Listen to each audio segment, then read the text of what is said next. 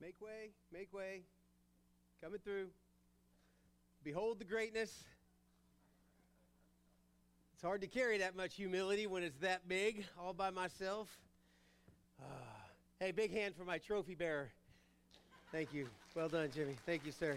Yeah. Woo. It's getting a little dusty. Sorry about that, little guy. It's not every day you get one of these. Quick photo op. Anyone? No.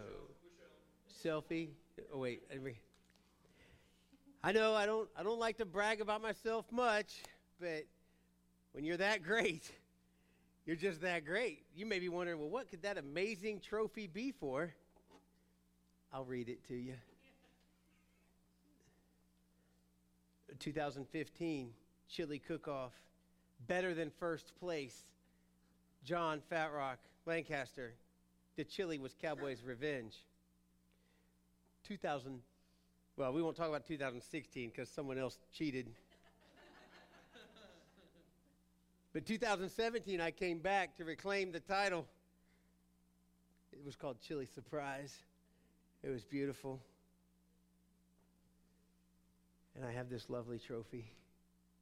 And it just, here we go. You know, we live in a culture where it seems like everyone gets a trophy for something, huh? Even if you don't deserve it. Oh, you showed up to the game, came every week. Here's your participation trophy at the end of the year. Coach, I sat the bench. I get a trophy for showing up all season and sitting on the bench? Yep. I want to let you in on a little secret. It's Family Sunday. Kids, brace yourselves. The world doesn't want you to know this. In the game of life, there are winners and there are losers. You're like, that's not a very nice Family Sunday message. Hey, let me ask you this question. Do you think that all of the athletes that make it to the Olympics are winners? You ever think about that? Because even if at the Olympics they may not win a gold, silver, or bronze medal, but they're Olympians. You don't get to be an Olympian by getting fifth place in every event as you climb that ladder, so to speak. And even if they don't win at the Olympics, what do they receive by being there, by being an Olympian? What do they actually see? You ever watch the opening ceremonies of the Olympians, of the Olympics? When the Olympians come walking out, they've got their flags from their countries, and as long as they let somebody besides Tommy Hilfiger design their outfits, they look really good. You remember that? A few Olympics back, Tommy Hilfiger did the clothes for our Olympians. It's like, they look like marshmallows with stripes. What'd they do to those guys at the Winter Olympics? Poor kids. They come out, their eyes are gleaming with excitement. Their smiles, they're representing their country. It's the experience, their posture. You can see it in the way they walk. It shows how proud they are to be there. Years of training, years of competition, years of accomplishment, and they're representing their country. And then during the games, I have to move this because I keep looking over here and it looks like it's kicking Shannon right in the face. Sorry.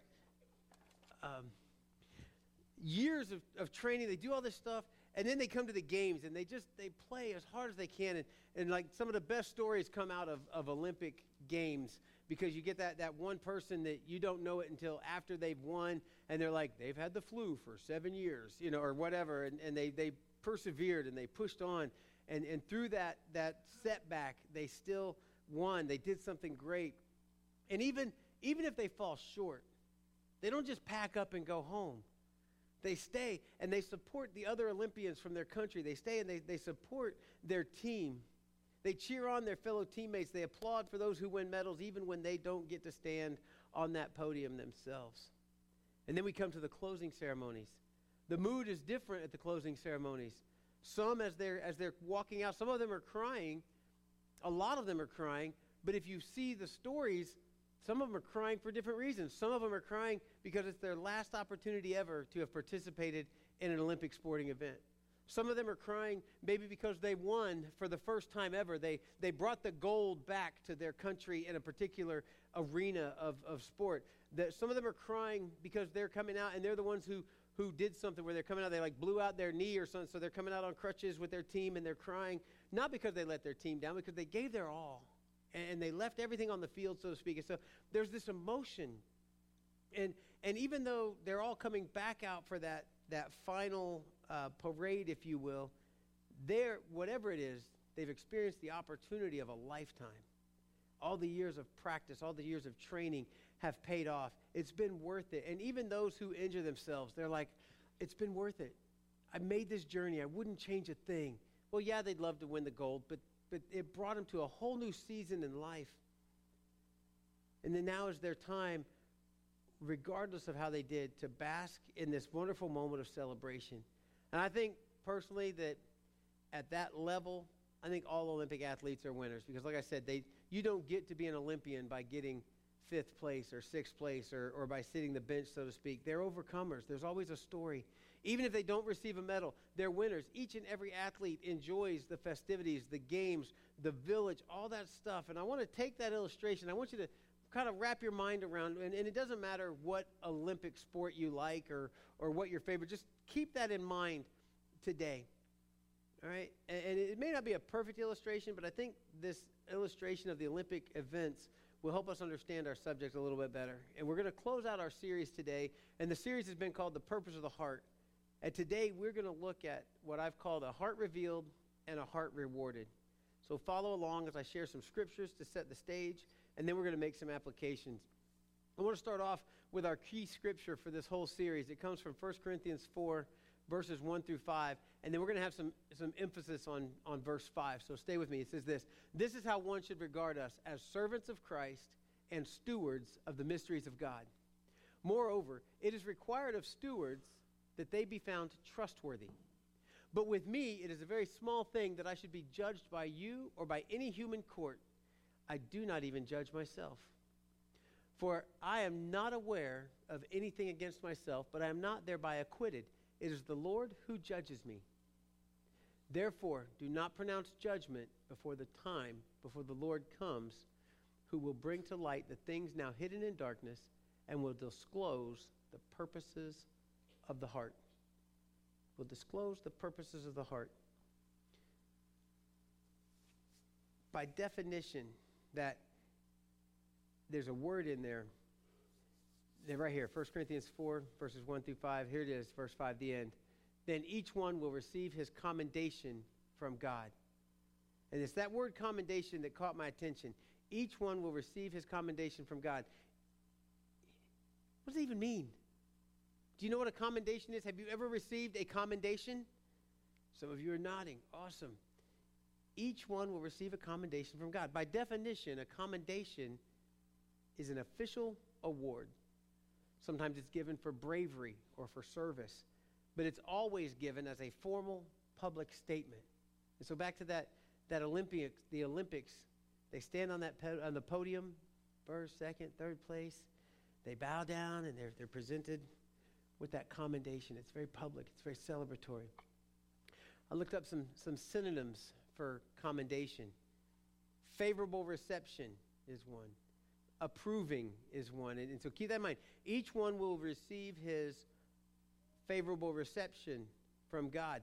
Each one will receive his approval from God. Each one will receive his blessing. That's another word for a commendation. Each one will receive his applause from God.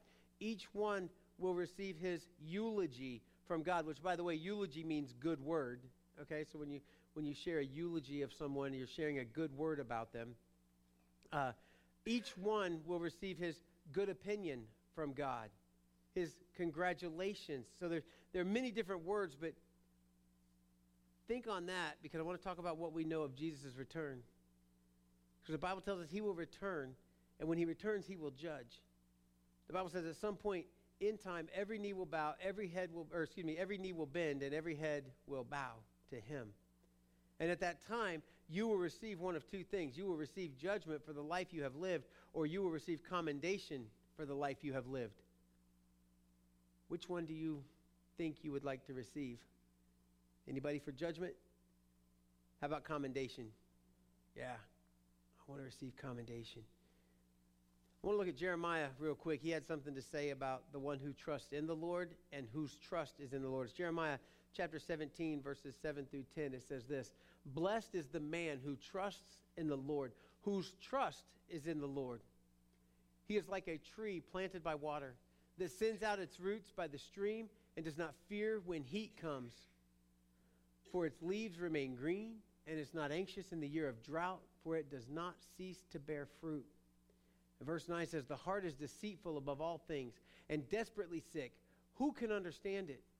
The Lord, the Lord, search the heart and test the mind to give every man according to his ways, according to the fruit of his deeds."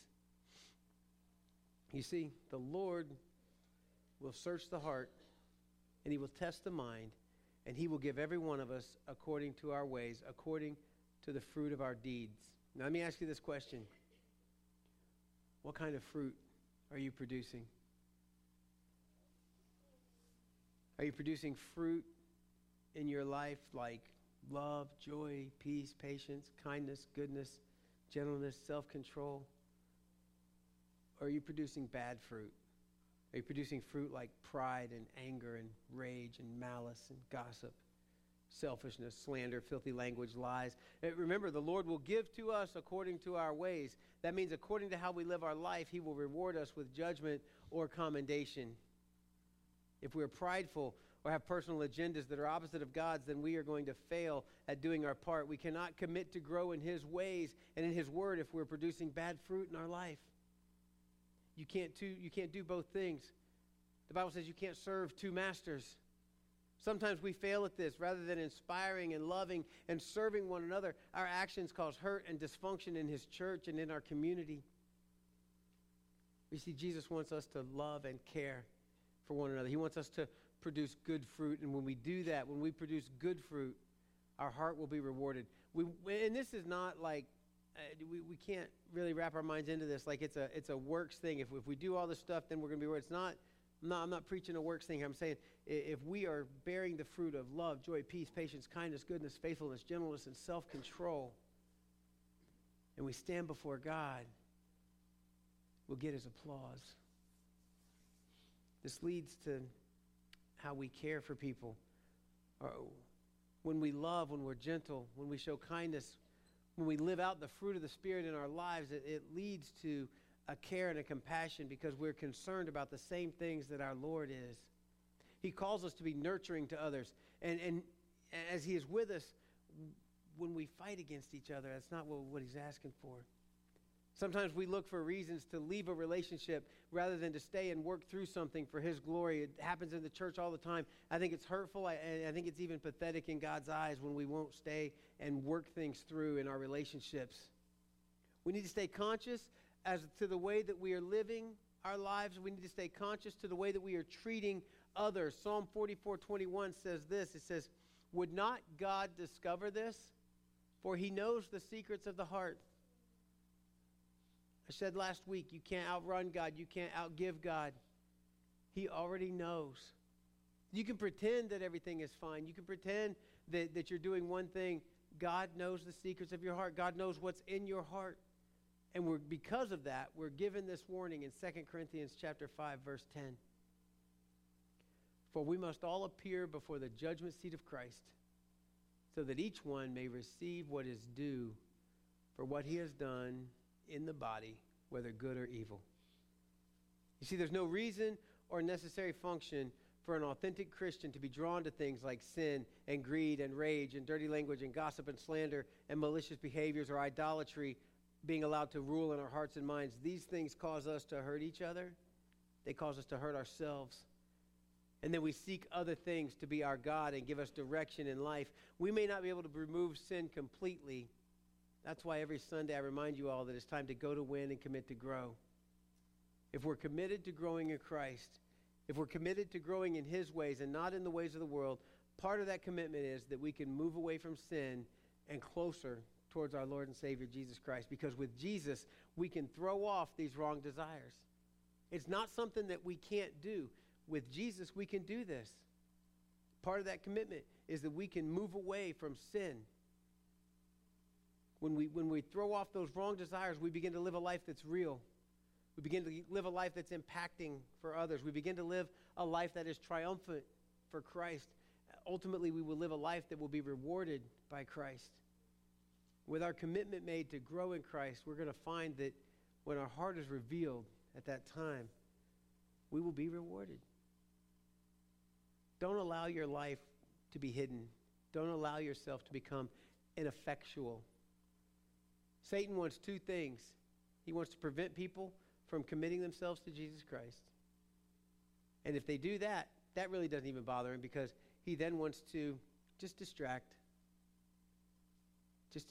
Christians enough that they're not being a reflection of Christ, that we become ineffectual. Don't allow your life to be hidden. Listen, you are so much better than what the world says you are. You are better than the people at school or work say you are. I want to share a secret with you. You may have forgotten this, and maybe you need to hear this statement that I'm about to say. Maybe that's why you're here today. But I want you to hear this very clearly. When it comes to the purpose of the heart, through Jesus Christ, we have power from him. Okay? We have power from him. In our sins, we are dead, and our heart is without purpose. But in Christ, we are made alive. In him, the purpose of the heart is not only revealed, but it's rewarded. In ourselves, the reward has already been given. I shared that a few weeks ago when we talked about how the Pharisees would pray and they would draw attention to themselves. They already got their reward. But in Christ, we're made alive. And the purpose of our heart is not only revealed, but it's rewarded. So what more can you possibly need or want? Because when it comes right down to it, Christ is all that matters. When we accept him as our Lord and Savior, he is living and working in us. And when we allow him to, through his Holy Spirit, he will guide us as we commit to grow in him. Folks, there is a sin war that's waging all around us.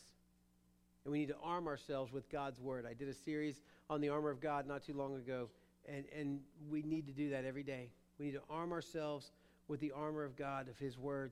We need to commit to training and preparing for battle. By the way, our battle is not with one another.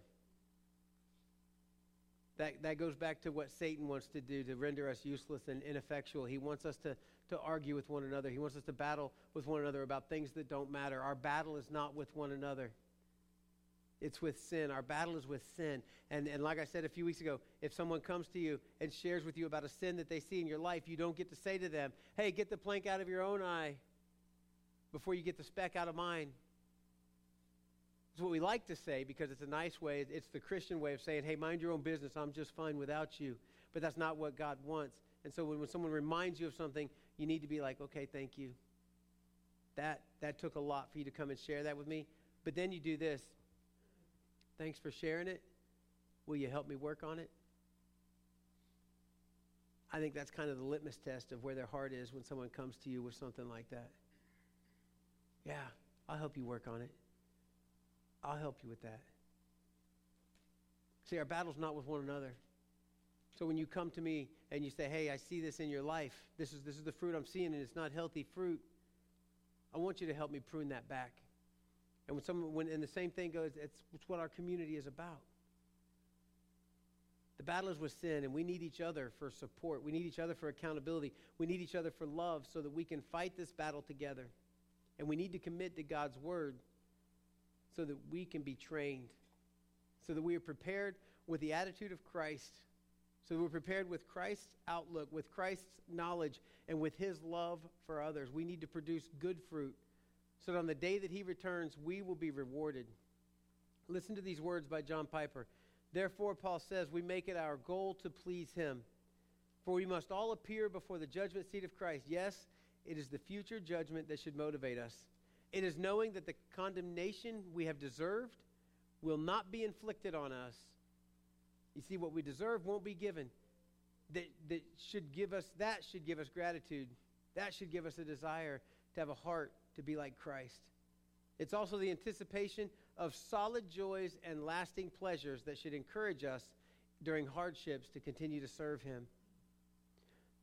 Piper says, looking forward to eternal rewards in heaven, the effect is to make our present actions purposeful. And so when you look to what the purpose of the heart is, I hope you'll be encouraged that knowing there are eternal rewards in heaven, it will make our present actions, our actions of love, joy, peace, patience, kindness, gentleness, faithfulness, self-control, it will make those actions purposeful.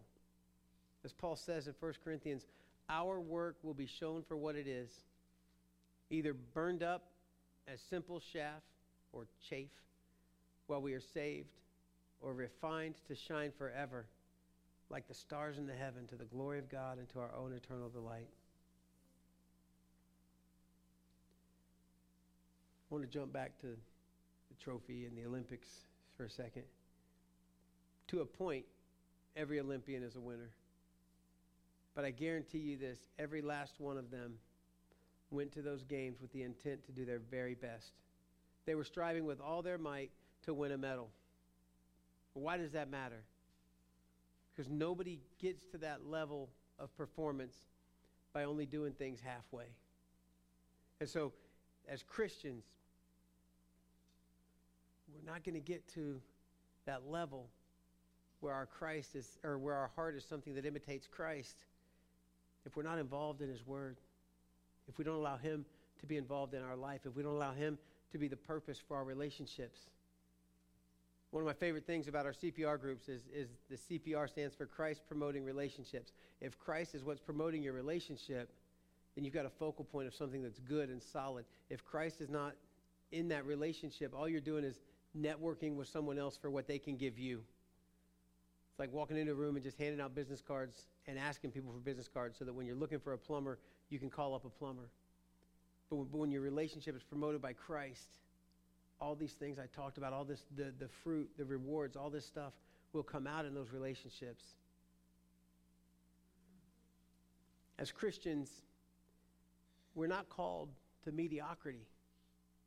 We are called to Christ-likeness, which means if He's calling us to that, it's attainable. Is it easy? No. But is it attainable? Yes. It's attainable because we have everything we need in God's Word to show us how to get there. But we have to be willing, just like an Olympian, we have to be willing to put in the work. We have to be willing to put in the hours at the gym, so to speak, the training facility, the track, the rowing machine, whatever it is. We have to be willing to put the time in. As Christians, we will all go to heaven. The Bible says that. But there's a little competitiveness in me, in case you hadn't noticed. Do you want to just squeak through the gates? Hey, I'm here. Thanks. I made it. Whew. Or do you want to soar those gates? Be able to stand before God and say, I did everything I could to be like Jesus. Like I've never, except for math class, I've never squeaked by on anything. I'm all in when it comes to stuff, sometimes to a fault. Do you want your works? Do you want your service to be burnt up like chaff, or do you want your works to be made of gold and silver? Do you want to hear, come on in, you made it, or do you want to hear, well done, my child? Come and receive your rewards. Climb up on the pedestal and receive your medal. Now is our time to serve and give with all of our hearts, not to outdo one another, not to show off here on earth, but to offer the very best of us up to the one who gave His best for us. And I don't know what that looks like for you today, but I know that your heart will be revealed and your heart will be rewarded. And maybe for you, you need a fresh start this morning so that you can work towards that goal. The baptistry is ready.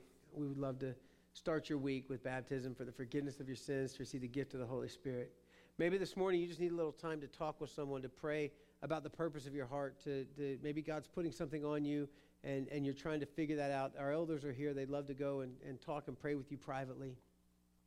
Maybe today is the day that you would choose just to partner with us here at Huntsville Christian Church for accountability in your life. I talk to people all the time. I say it's dangerous when you come forward and you say, I want to be involved in what you're doing, because you give us permission to be in your life, and we give you permission to be in our life, and we get to have some of these tough conversations that I've talked about this month as we look at what the purpose of the heart is. We get to sharpen one another. And by the way, sharpening is not an easy thing. When you take two hard objects and you use them against each other in order to sharpen something, there's going to be sparks flying sometimes. It smells funny when you sharpen. Anybody ever sharpen something? Yeah, smells funny. But if you do it right, you have this great tool that can be used. That's what it is when you come alongside one another as we continue to go into this community to win people for Christ and grow for Him in our community. Whatever your response is this morning as we stand and sing our response song, I hope you'll kind of have wrapped your mind around this whole series of what the purpose of the heart is. But ultimately, at the end of the day, our hearts will be revealed. We think we can cover it up here, but God's already seeing it. And what's revealed will be rewarded. Will you stand and sing our response song with us?